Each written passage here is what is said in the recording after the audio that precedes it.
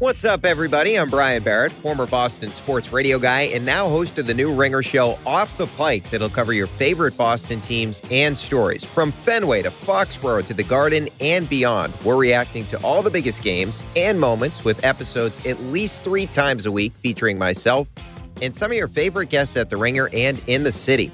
Plus, if the Celtics or the Pats make a surprise trade, if the Red Sox go on a run, or if any news breaks, we'll drop bonus instant reaction episodes too, so you're always up to date with the latest chatter. Get in on the action and follow Off the Pike with me, Brian Barrett, now on Spotify. This episode is brought to you by Lululemon. Guys, if you're ready for a new pair of pants, try one of Lululemon's ABC pants. They're made to make you look and feel good. And there's lots of different styles to choose from. My favorite, because I walk around LA every day, I like the joggers. I'm not jogging, I'm just walking fast. But if you're working out, I would try them out. And if you want something a little sleek, maybe business-like, maybe try the ABC Slim Fit trouser. But I am a joggers guy. Once COVID happened, I was just like, I want to wear jogging pants and joggers and all kinds of soft pants as much as I possibly can, especially when I'm working out. Ultra comfortable and versatile. ABC pants are really in a league of their own. Buy a pair right now at lululemon.com. There's a lot that could impress you about the all-new Honda Prologue EV. True, it's got class-leading passenger space and clean, thoughtful design and intuitive technology. But what really sets the Prologue apart from the competition is that it's more than an EV. It's a Honda. Honda, the power of dreams. Visit honda.com/prologue to learn more.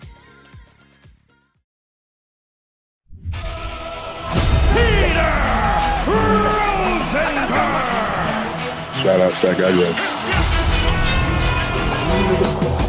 The majesty. Oh my goodness. It's professional wrestling. 1,000% confirmed. Mage. Stay mage and enjoy yourself. Mage. Ladies and gentlemen, the world's #1 sports and recreation podcast, Cheap Heat, Ringer Wrestling. And for the first time, I think in like 4 years-ish, we have Cody Rhodes back on Cheap Heat. The last time we talked, Cody, you were at a different company. Yeah. I was not neither of us were with WWE. And we were chatting about you getting a new promotion started.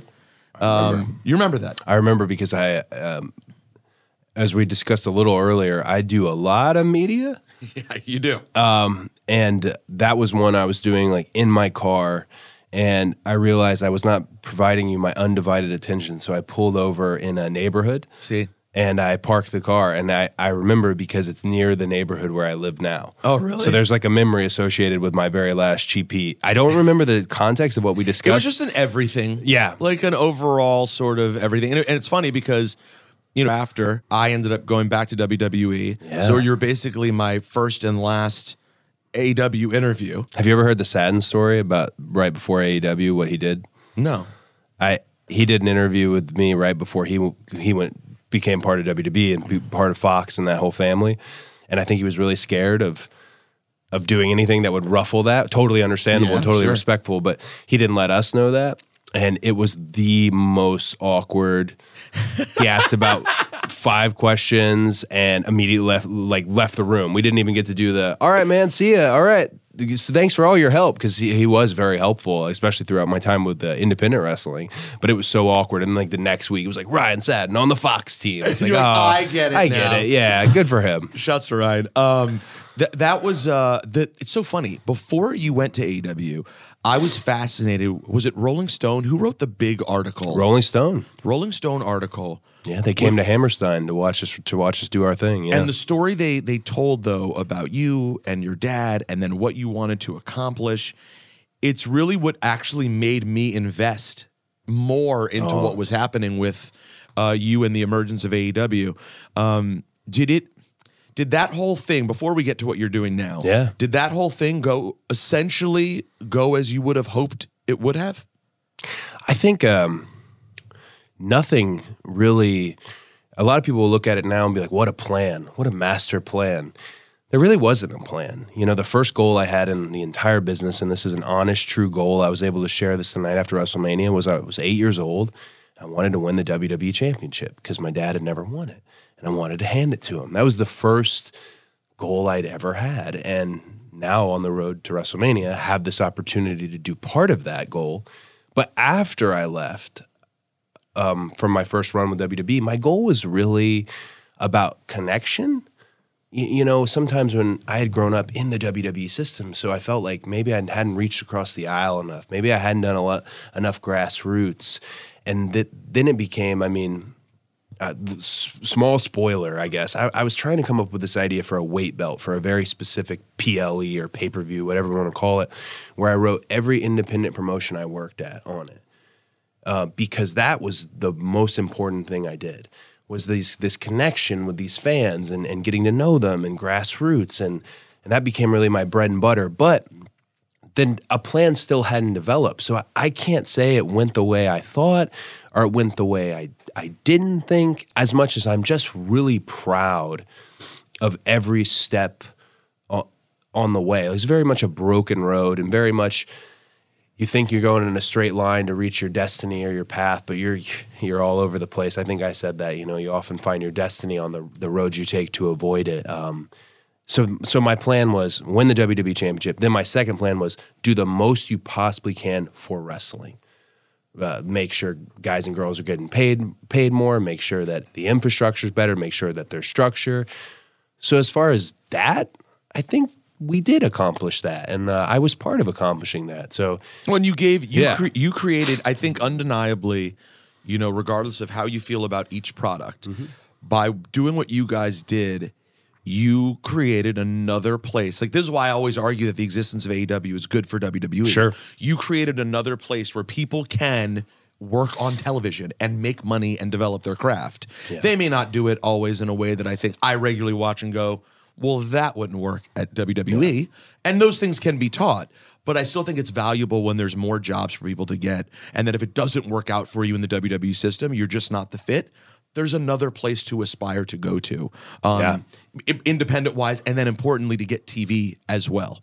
Because that's an important piece. Like, a lot of people may be great on the indies, but when they show up at TV and have to figure out how to deal with cameras, it's a whole different operation. It is. I almost look at it like different forms of education. Whereas WWE is the biggest, the best. I mean, you were looking at Patrick Mahomes this morning holding his version of the WWE title after winning the Super Bowl.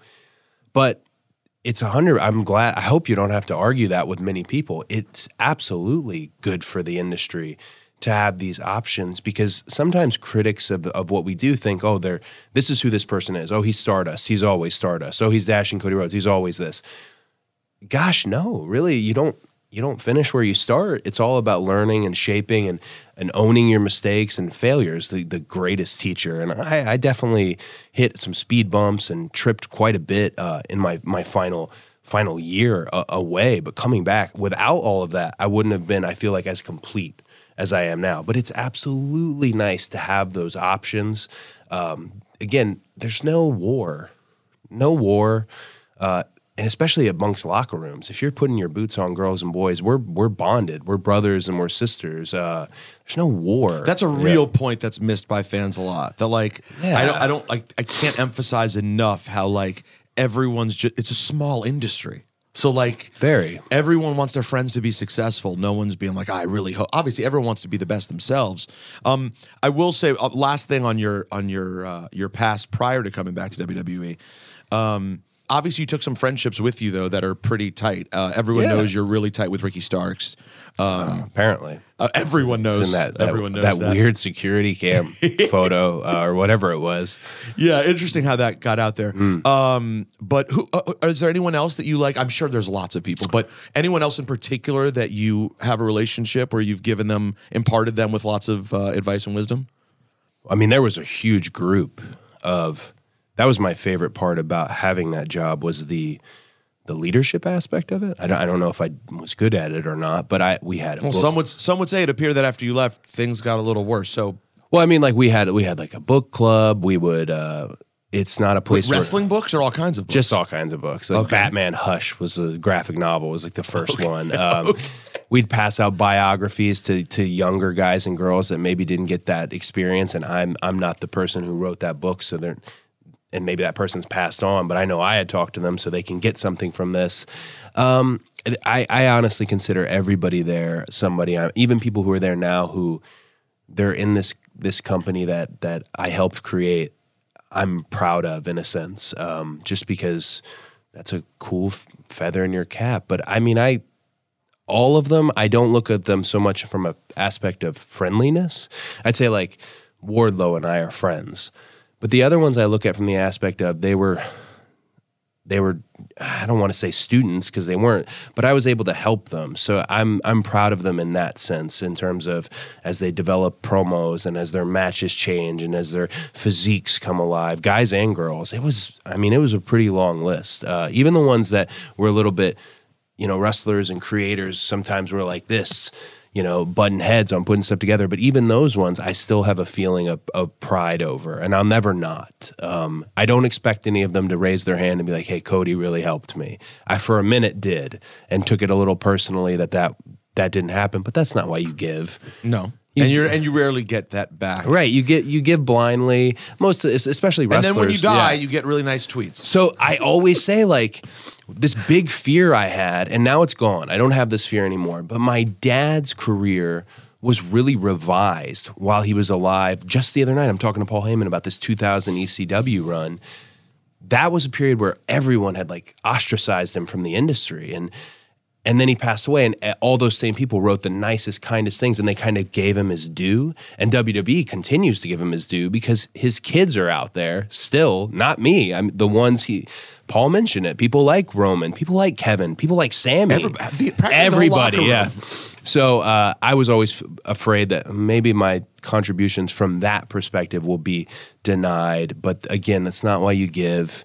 And in this era of everyone's got the receipts, half the events and things, like last time we spoke, we were speaking about something differently. It's all on the record what we did. So I don't need to worry about it anymore. I just need to worry about what I do next. I totally appreciate that. Believe me, like that's something I think I appreciate your honesty about that, because I think ego-wise, those things are hard. I think about it all the time with things that I do. Like, I hope people know that. And then you're like, you got to just kind of do what you do. And the story, it's all out there.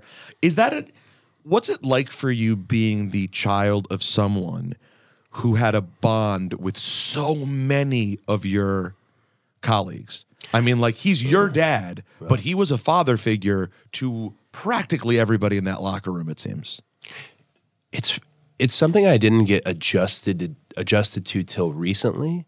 I remember speaking to Triple H about this like last week. I don't know if I got adjusted till just when coming back at the Rumble almost. The reason being is, he was my father, and I was his biggest fan, and we talked about wrestling all the time, but he didn't train me. He did give me 2 bumps when I was 15 years old, a hip toss and a body slam, to let me know how the ring felt, and it felt bad. And after that, he let someone else train me, sent me to Florida a little bit, and then I went to Ohio Valley Wrestling, of course. Who was the first person he sent you to? The first people he sent me to were these guys. People who follow TNA will know them. It was Bruno and Tilly are their names. Okay. And huge. I think Tilly's the big one, like 400. Okay. I remember at my first week, which was like get ready for OVW week, he gave me a leg drop off the top rope that I thought would decapitate me. It didn't. It was he was a pro. But yeah, he sent me all around, different places. And at Turnbuckle Championship Wrestling, which was his office, he wouldn't let me have a full match with the training group. It was a lot of power plant guys like Ray Lloyd. But as soon as the door shut, those guys were really cool about, all right, Cody, get in here. All right, we're going to call it to you as you go. If your dad comes in, just keep hitting the ropes. Because I was allowed to hit the ropes, but I wasn't allowed to have a full match. So they were in on the bit with me. I'd be in there getting a match called to me at 15 years old while I was still in my amateur wrestling season. But again, he stepped out. Then I got called up to Raw in 2007, and he was on the writing team, and he stepped out. And he told Arn Anderson and Ed Koskey and a few people, like, hey, look out for him, Arn particularly. And Arn took it in a deliberate, like, I'm going to be really hard on him sense, which I now really greatly respect. Didn't know at the time, but that meant, like, to your point, I never got these big conversations about what it's going to be like under the lights at Raw, what it's going to be like when you do this thing with Rey Mysterio. And even when he would come in for little pieces with me, whether it was a thing I did with Ray in Sacramento or whether it was as far as the battleground stuff with me and Dustin, he never divulged. I just got to watch him perform. He never talked. Why not? Why did he?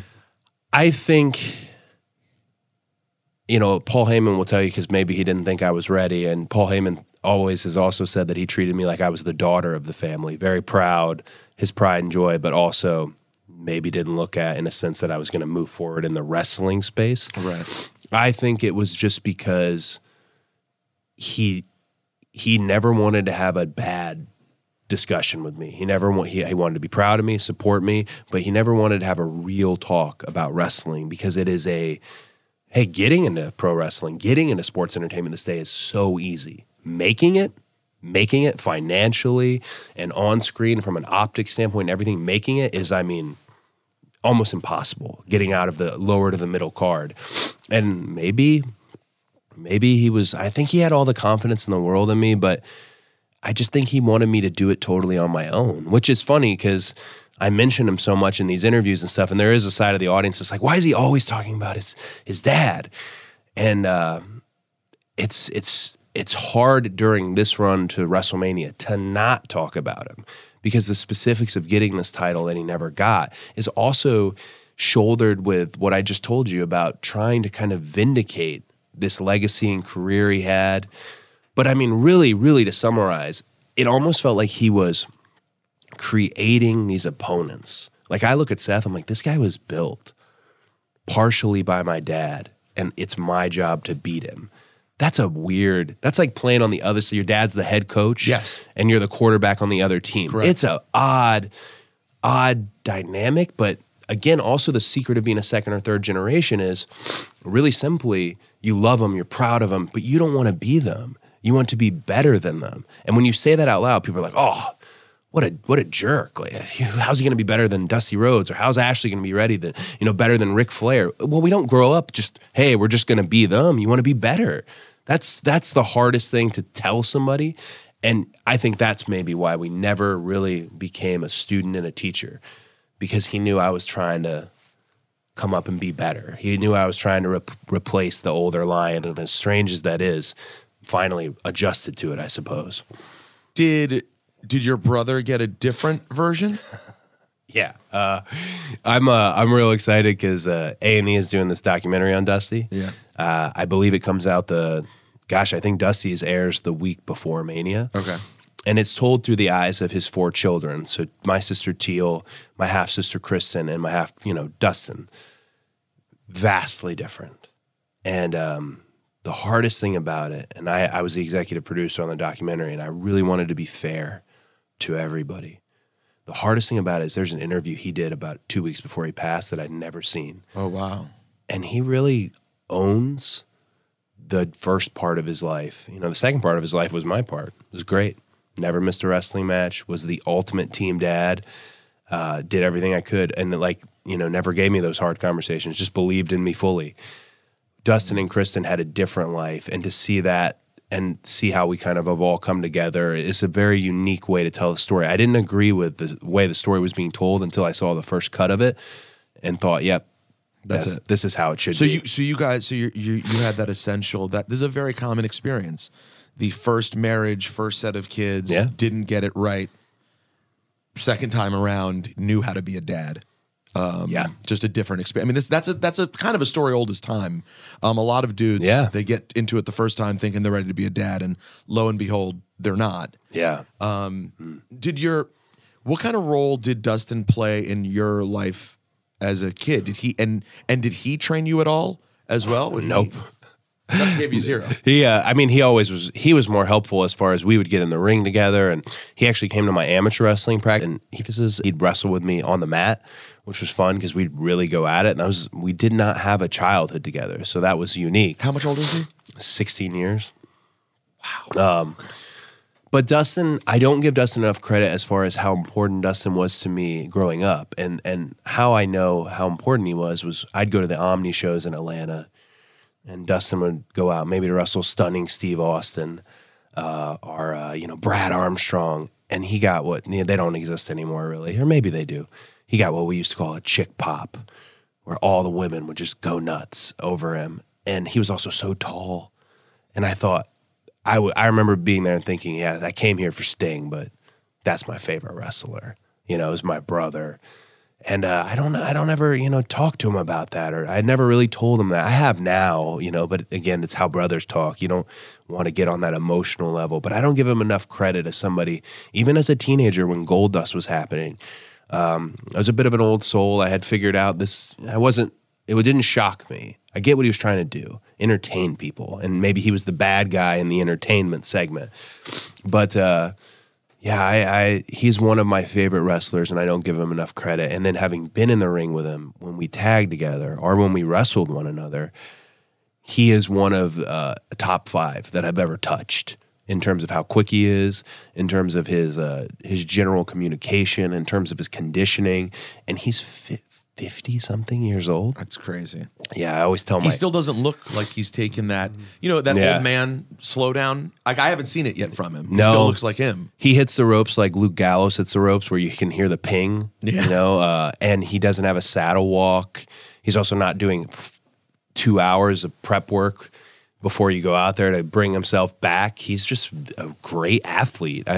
He got a lot of that athleticism from Dusty. People don't realize how good of an athlete Dusty was because he looked the way he looked, especially on the basketball court or on the baseball field. So he's Dustin's one of my favorite wrestlers. Doesn't get enough credit. Very, very proud of him, and also proud his daughter Dakota is a photographer in wrestling now, and I feel like I'm just happy, the industry continues to, whatever they choose to do, all these grandkids and my own daughter now, whatever they choose to do. But I'm not going to look at the business as a bad place. It's a good place. How do you reconcile the sort of weird relationship between WWE and your dad?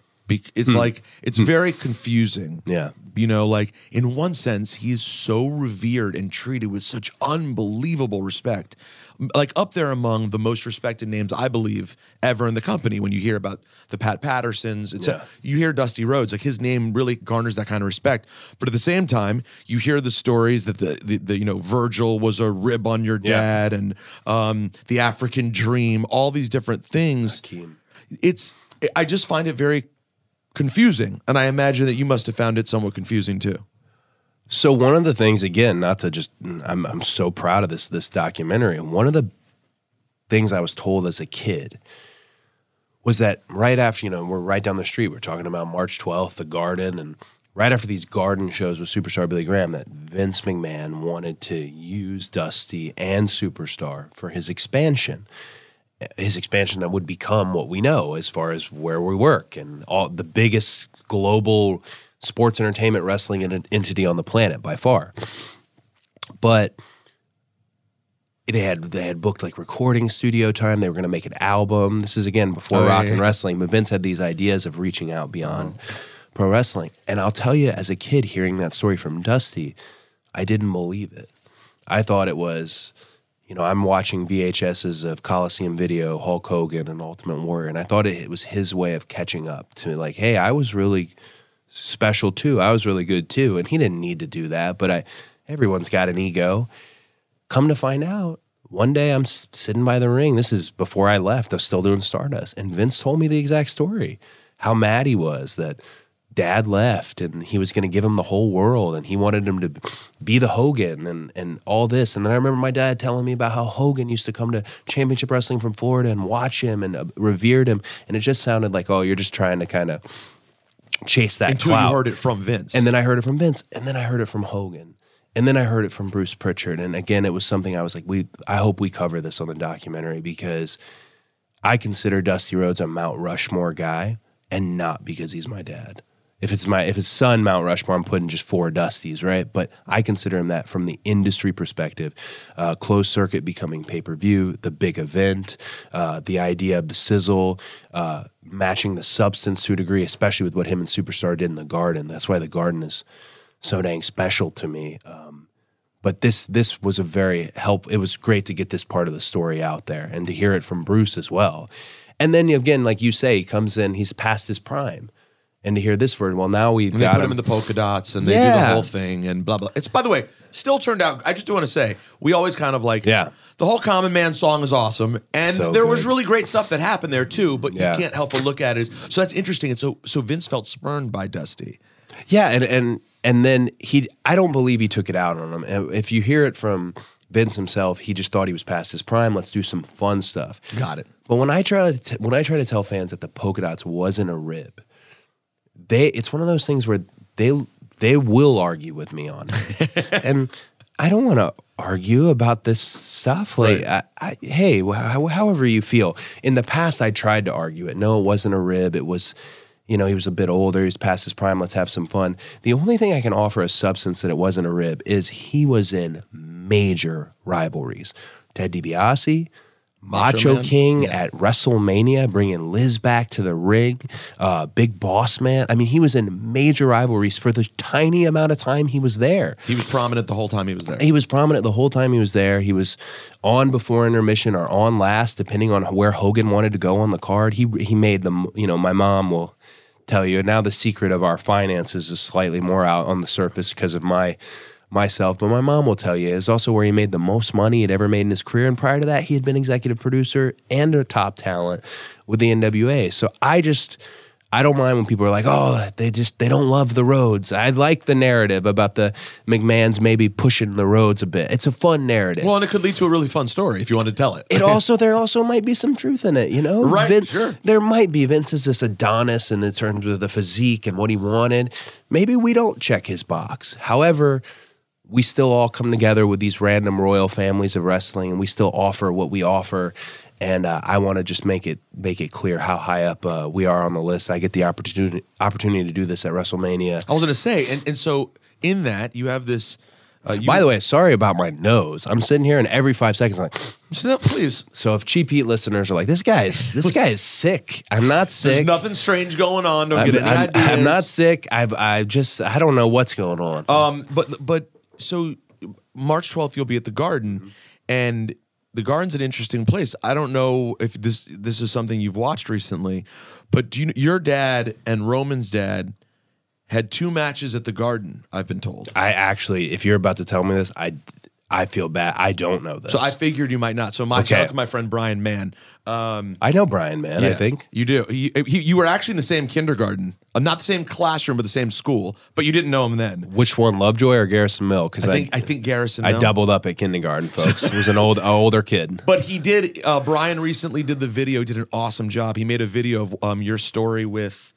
He has a YouTube channel called Outside Interference. Got it. And I'm trying to remember which story of yours he told on there, but it was phenomenally done, one of your AEW stories. Anyways, he told me yesterday, because he's working on potentially a new one, he said, did you know that Cody's dad and Sika had 2 matches at the Garden? One was a 6-man and one was a tag. So there is some history there with your dads also, which I thought was a pretty cool twist too. And they're on YouTube. At least one of them is findable.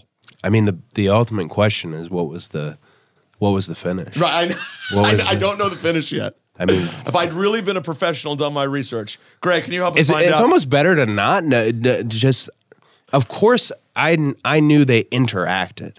Of course that, and something too about my dad was he was really big when we were at wrestling events or we were backstage, or if I was going to be backstage or if I was watching somebody that had legacy in the business. Like I remember I watched Road Dogg on Raw, and he explained to me who he was, that he had been in the Marines.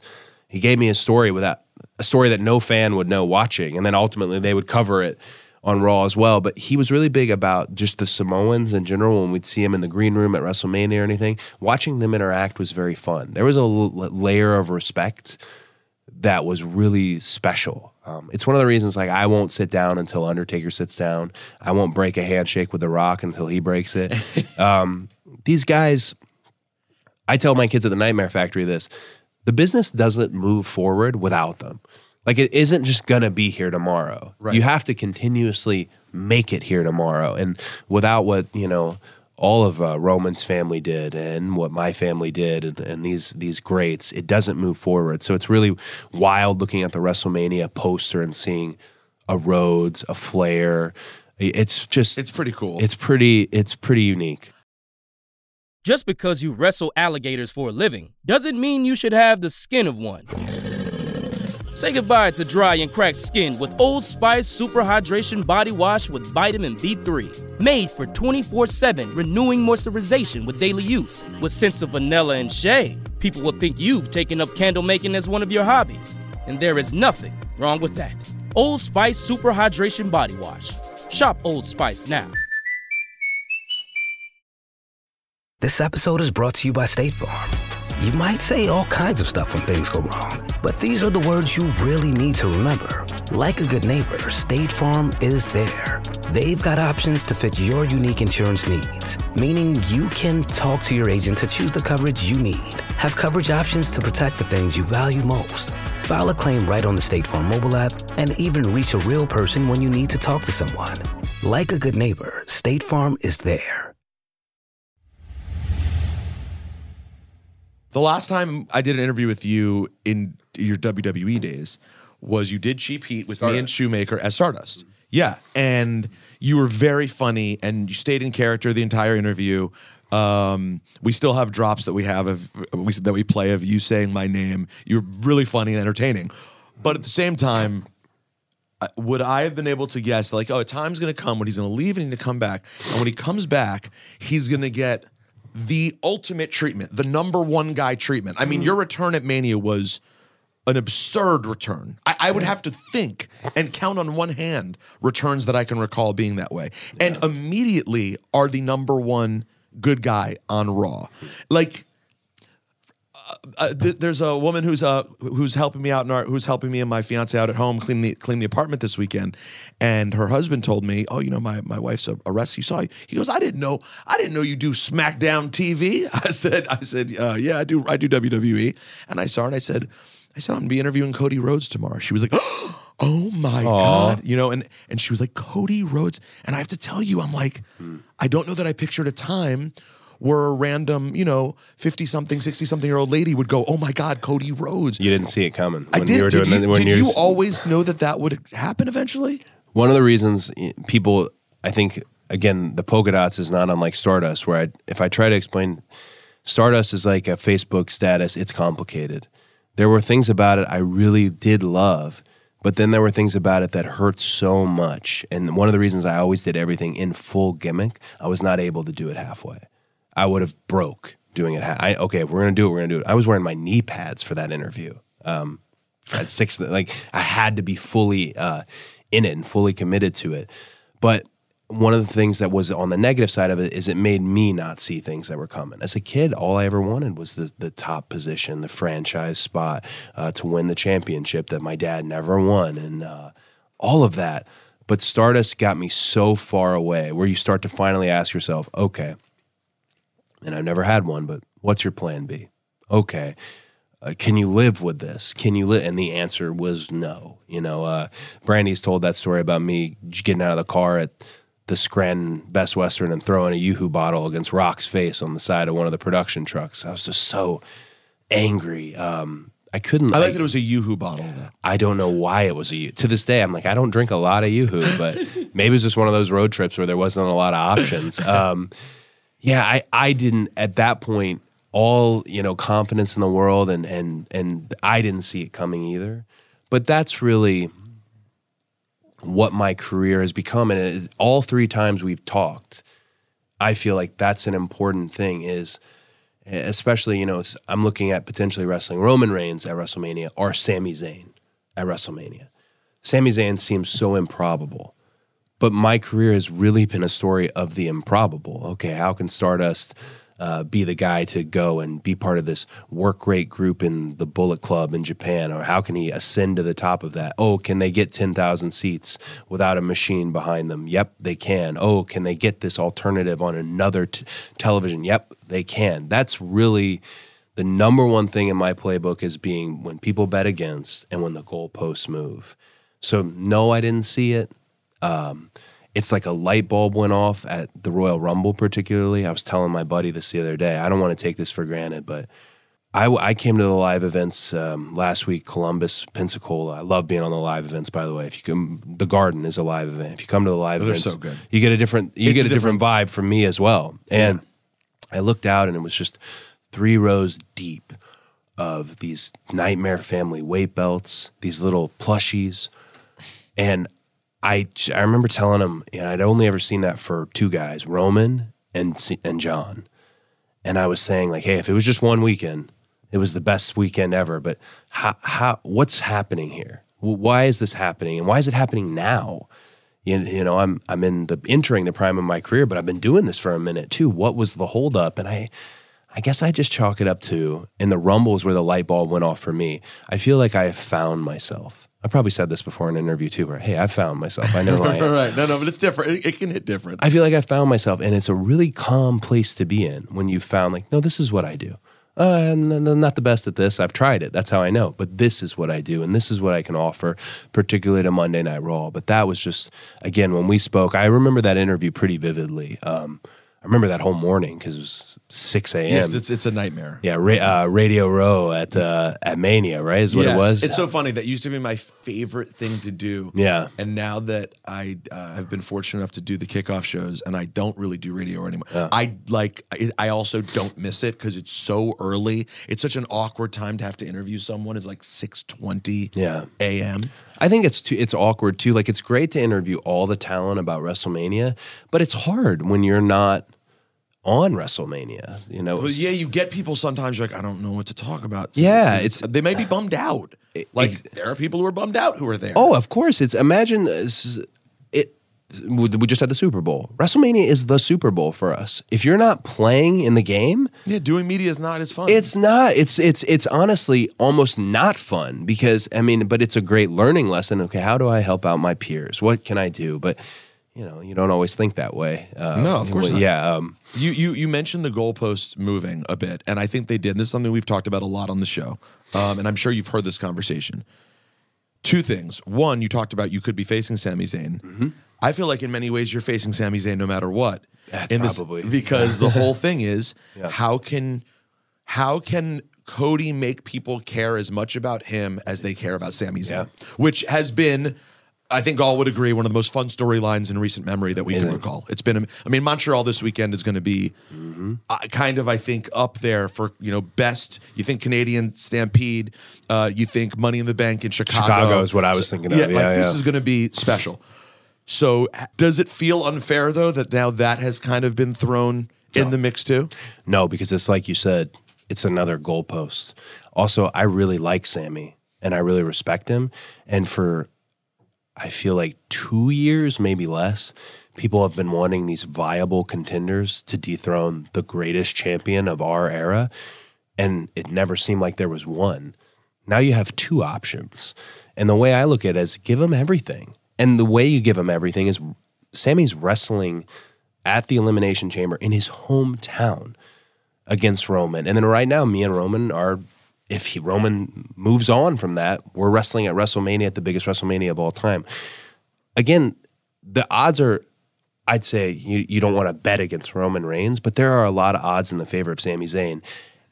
I've been wondering this on the media day to day. If people ask me, who would you rather? I don't have a who would you rather. I don't. I punched my ticket, and I can't apologize for that. That's what I say to any of people who are, I guess, maybe more pro Sami than pro Cody. But I like it all. And if I get there and it is Roman and I'm able to get past the mountain, then Sami's going to be one of the first guys I have to look at in general. But I'm just happy the options are there. There were no options. You couldn't think of anyone viable. Right. Really. Now there's more options. And again, like you mentioned the goalpost, that's my whole career, man. That's my whole, okay, well, they can get this. He got this, but he's not going to get this next piece. Well, I got the next piece. Okay, let me ask you one more question about the Rumble and getting there. Here is my one concern. It's been a major point of contention on the show, and I'm sure you've heard this too. I can't wait. I wrote you, and I said, really, no surprise? Oh, yeah. So I didn't want the promo for your return. Sure. I wanted the surprise. Yes, everyone kind of would have expected it, but I'm one of those people who lives for the surprise pop at the Rumble, and I just kind of wanted it. So I asked you, I was like, oh, no surprise. Then you're number 30. Yeah. Then you win the Rumble. Yeah. So you got sort of the trifecta of, as a fan, you kind of have an expectation that this guy is going to WrestleMania. Sure. Do you in any way see that as a hindrance, or am I overreacting? Like when I said, I was like, oh, this might be making it harder for him by giving us the promo. Number 30, winning. Is it too much? I think that's a great point of contention to your point, and really up to the fans to decide. The way I look at it is this. I want fans to know when forever it was, I'm going to do this. No, he can't do this. I'm going to do this. No, they can't do this. I'm telling you now this time, this is what I'm going to do. I'm telling you. Joe Namath style. I'm calling the shot. And I think there's that I do like. I really didn't have an opinion on whether it should be a surprise or not, but I do think there's something about, especially as a character that is being received positively and warmly, hey, I'm going to tell you what I'm going to do. And you're going to take the ride with me, but what I'm saying is going to happen. And I think there's something powerful in that messaging. Again, it's up to fans. Oh, he should have been a surprise, and maybe it would have been different if it was a surprise. Or number 30, not number 1. I mean, again, it's for me, what I think is powerful is calling it and actually executing it. Now, I don't know if that luck runs out on me because I am calling what's going to happen at WrestleMania. But for me, at this point in my career, entering the prime of my career, having the best education of any wrestler or superstar in the business, and finally being able to cash in all those points, I'm confident in calling it, and I hope fans of mine and critics as well can go, okay, well, let me watch. I'm going to follow this. And I think just having seen those live events and just seeing some of the metrics as far as I'm concerned on the shows, it seems like people are vibing with it. It's a discussion. Yeah. But a discussion's the best. And you also had last week, so if there are people like me who are like, I don't know, is it being too force-fed? Then you all of a sudden have this moment with Paul last week, and you get the story. Now we know what the story is. Like, you guys did such a beautiful job telling us a story. Yeah. I wasn't even thinking about the history between the two families. Yeah. And of course, Paul is Paul. So I mean, he did great work with Sammy then on Friday as well. He's amazing. Yeah, you're in a pretty good spot with who you're working with too. One of the things I about the interview, I'm glad people. It was one of those where I didn't really look at it as an interview, or I see I see all the discussion. How can you not? But all I really wanted was, whether it be on screen or behind the scenes, whatever, all I really wanted was him to hear the version from me, because that was very sincere, and that changes a kid at that impressionable age where you're counting this person's an ally, this person's an enemy, whatever, I'm gonna get this guy, I'm gonna take care of this guy. I wanted him to hear the story because I know we're going to war. I know that there's nothing that Paul Heyman isn't going to say or do. I mean, as we saw and found out. But I wanted, before all that, like, the respect is still there. He's still Mr. Heyman to me, and he will remain that. I just cannot repay that. However, the best way to honor Mr. Heyman, the best way to do that, is to beat his boy. Is again, it's like honoring being a second or third generation. Great, they're amazing, and you do their moves and the crowd reacts, but that reaction's really not for you as much as it's for them. It's okay to sprinkle that in, but you also have to. He said the most important thing in that interview that I took, and it wasn't the last line. It was when he said, "This is about you," and I took that as very much. It has to be, because he's old man's not here with me. Brother's not here with me. It is just me. I'm the island of one against this island of relevancy. And that was a very nice thing to hear in a contentious interview segment that I'm glad people enjoyed. But also, to your point, just from watching the show, I do think there's more layers. Enjoy everything that's happening with Sammy. And if Sammy is my opponent at WrestleMania, don't be surprised. Now, as we get close to WrestleMania here, and he's got his whole bloodline, I mean, are we going to get Brandy, the baby, the husky? I mean, I think, Pharaoh, my husky, is like 12 years old. He was in the videos to come Pharaoh's back. 12? He's 12. Yeah, my boy's 12 too. He's just an old man dog now. He really is he still doing pretty good? Yeah, he's really spry for 12. So is mine. It is like the worst. You want to enjoy it, but you keep like waiting for it to turn. The best thing is don't wait, because I know, just like, these dogs are living to like 16, 17 now. So you don't want to waste 5 years waiting for something bad. Yeah. No, I know because when I see you on social, I know, like me, you love your freaking dog. Pharaoh's my guy. He's just we're very bonded with one another, and now he's very bonded with Liberty. As far as she kind of just puts her hand on his back, and that's how she walks around the house, and he's there with her every step of the way. As far as Brandy's concerned, I never know. I like my dad. When Brandy got in, I went, you got to do your own thing and be your own self. And I'm so proud. When I talk about what we built, there's a reason why I name everybody in it.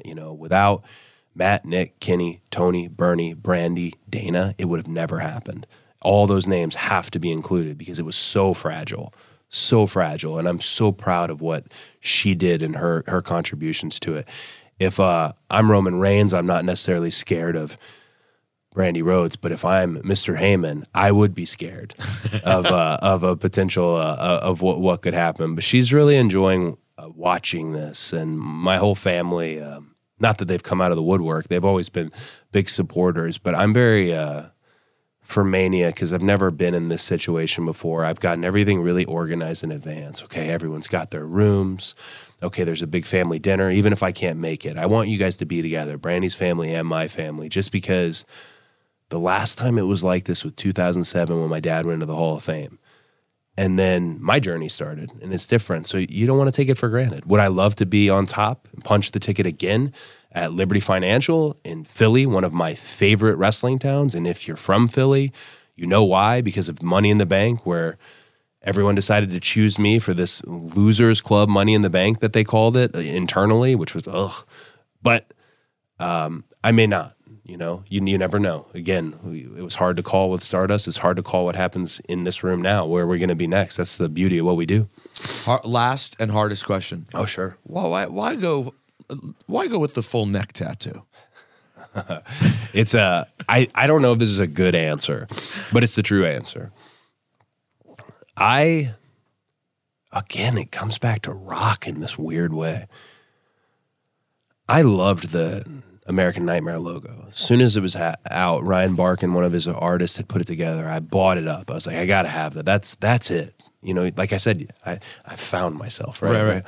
I said, that's it. And you can change it, and you can put different state flags and country flags, blah, blah, all this good stuff. But I really wanted, I was watching Conor McGregor. He had that big chest tattoo. And I thought, I'd really like this iconic piece of ink, and I don't even like tattoos. The one on my chest is for my dad. It's like an emotional tattoo. I said, I really want this. I said, maybe the chest. No, he's got it on the chest. Well, maybe the arm. No, but Rock's got it on the arm. Rock's everything on the arm. And I didn't want to be ashamed. But originally it was just the Brahma bull. Right, exactly, the bull. Thing, yeah. Which, by the way, a fun fact, Sean Spears has a Brahma bull there that he had to put a panther on top of when he got into the business. So if you ever look deep into if the Panther's still even there, it's one of my favorite people. He's the godfather to Liberty, wonderful guy. Didn't mean to oust him. But I wanted this brand, and I didn't want to be ashamed of it. And I'm certainly not, because it sits on my neck. And that was where I chose, and I told everybody in advance. I was like, just so you guys know, I'm coming to this pay-per-view with this. The tattoo's going to be on. I'm getting it 2 days before the pay-per-view. I'm going to wear a scarf at this press conference today. I'm just getting it done. And I don't think anyone believed me. And then I had it. And everyone's like, well, expand it. Go down your arm now. I don't think I'm ever going to. This is it. This is it. And how does Brandy feel about it? This is the most important question. Let's be honest. I think initially she made some jokes about it online. She kind of played it by like, hey, the wrestling world is really poking fun at it, so she'll poke fun at it right. Too. I don't think she really has an opinion. And I always wear a suit anyways. Well, that's what makes it look unique, though, is that you're one of the best put together guys. So it's an interesting look to then have like a very noticeable neck tattoo. I think I really love it, and the more time that goes by, I love it. I joke it's a little bit bigger than I thought it would be for sure, but it's just become part of. It was jarring, sure, to see it at first, but it's become part of what the American Nightmare really is as we developed it. Because when I came back, I had this wonderful return. Nothing's changed. Did Vince didn't say anything about it? No, there is a fun moment where I had such a great conversation with him. If I had not decided to come back, I still walked out of that meeting with him feeling really good. I brought him the old WWF title to show him because I have it. Dan Lambert gave it to me, and for free, shockingly. But he just made a comment. He goes, we have the best artists and creative services department in the world. We could come up with some new logos for you. And I remember I just leaned in and kind of went like that and showed him. And he just did one of those classic laughs. Like, oh, never mind. That's it. So that's, he knew we really can't change it at this point. This is what it is. And he said something really great to me that day. I was really, I stood my ground. I said, I don't want to change a thing about myself, including my song. I want to have my elevator. I want all this. And he said something. He goes, well, that's what we're buying. It's not broke. And I thought, that feels good. Wow. Because I hadn't figured it out when I was here the first time. Everything was broke. And that was a nice feeling. It's been awesome to watch, Cody. Like, seriously, it's as I told you, it's very, I'm proud and excited. And I think it's just a cool thing for you, for your dad's legacy, to see you in this spot. And now we get to go on a little ride to WrestleMania and see what happens with the stop tonight at the Barclays Center and then March 12th at the Garden. And then before you know it, I'm guessing, will you be in Montreal? I'm not sure. I guess we'll find out this week. I'm not sure. I'd love to be there because you can't take a day off with the road to WrestleMania. Yeah. Like every show you're mentioned on. Right. There's a package, there's something. Paul Heyman doing an impersonation of me the other night. You can't take any time off, and I don't want to. I told you the John Cone story before we went on. Yeah. You're here to do the work. Are you ready for this? Yeah, buddy, I've been ready for this. So perhaps in Montreal, but I will say also March 12th, the Garden. Every live event coming up too. I've asked to be on every live event. That is where I love to be. It's a different experience.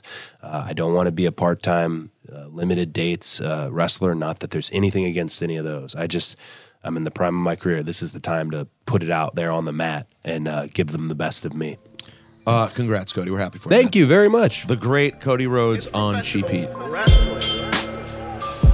and gentlemen, this is the main event of the evening. At this time, I would like to introduce in the corner to my left, The Majesty. Sweet Peter Rosenberg. And then I went to makeup and sat in front of the mirror a little bit and got myself together. Also, ladies and gentlemen, at this time, I would like to introduce... Shout out to that guy, Greg. Bret Hart is the greatest professional wrestler in the history of the art form. Midge.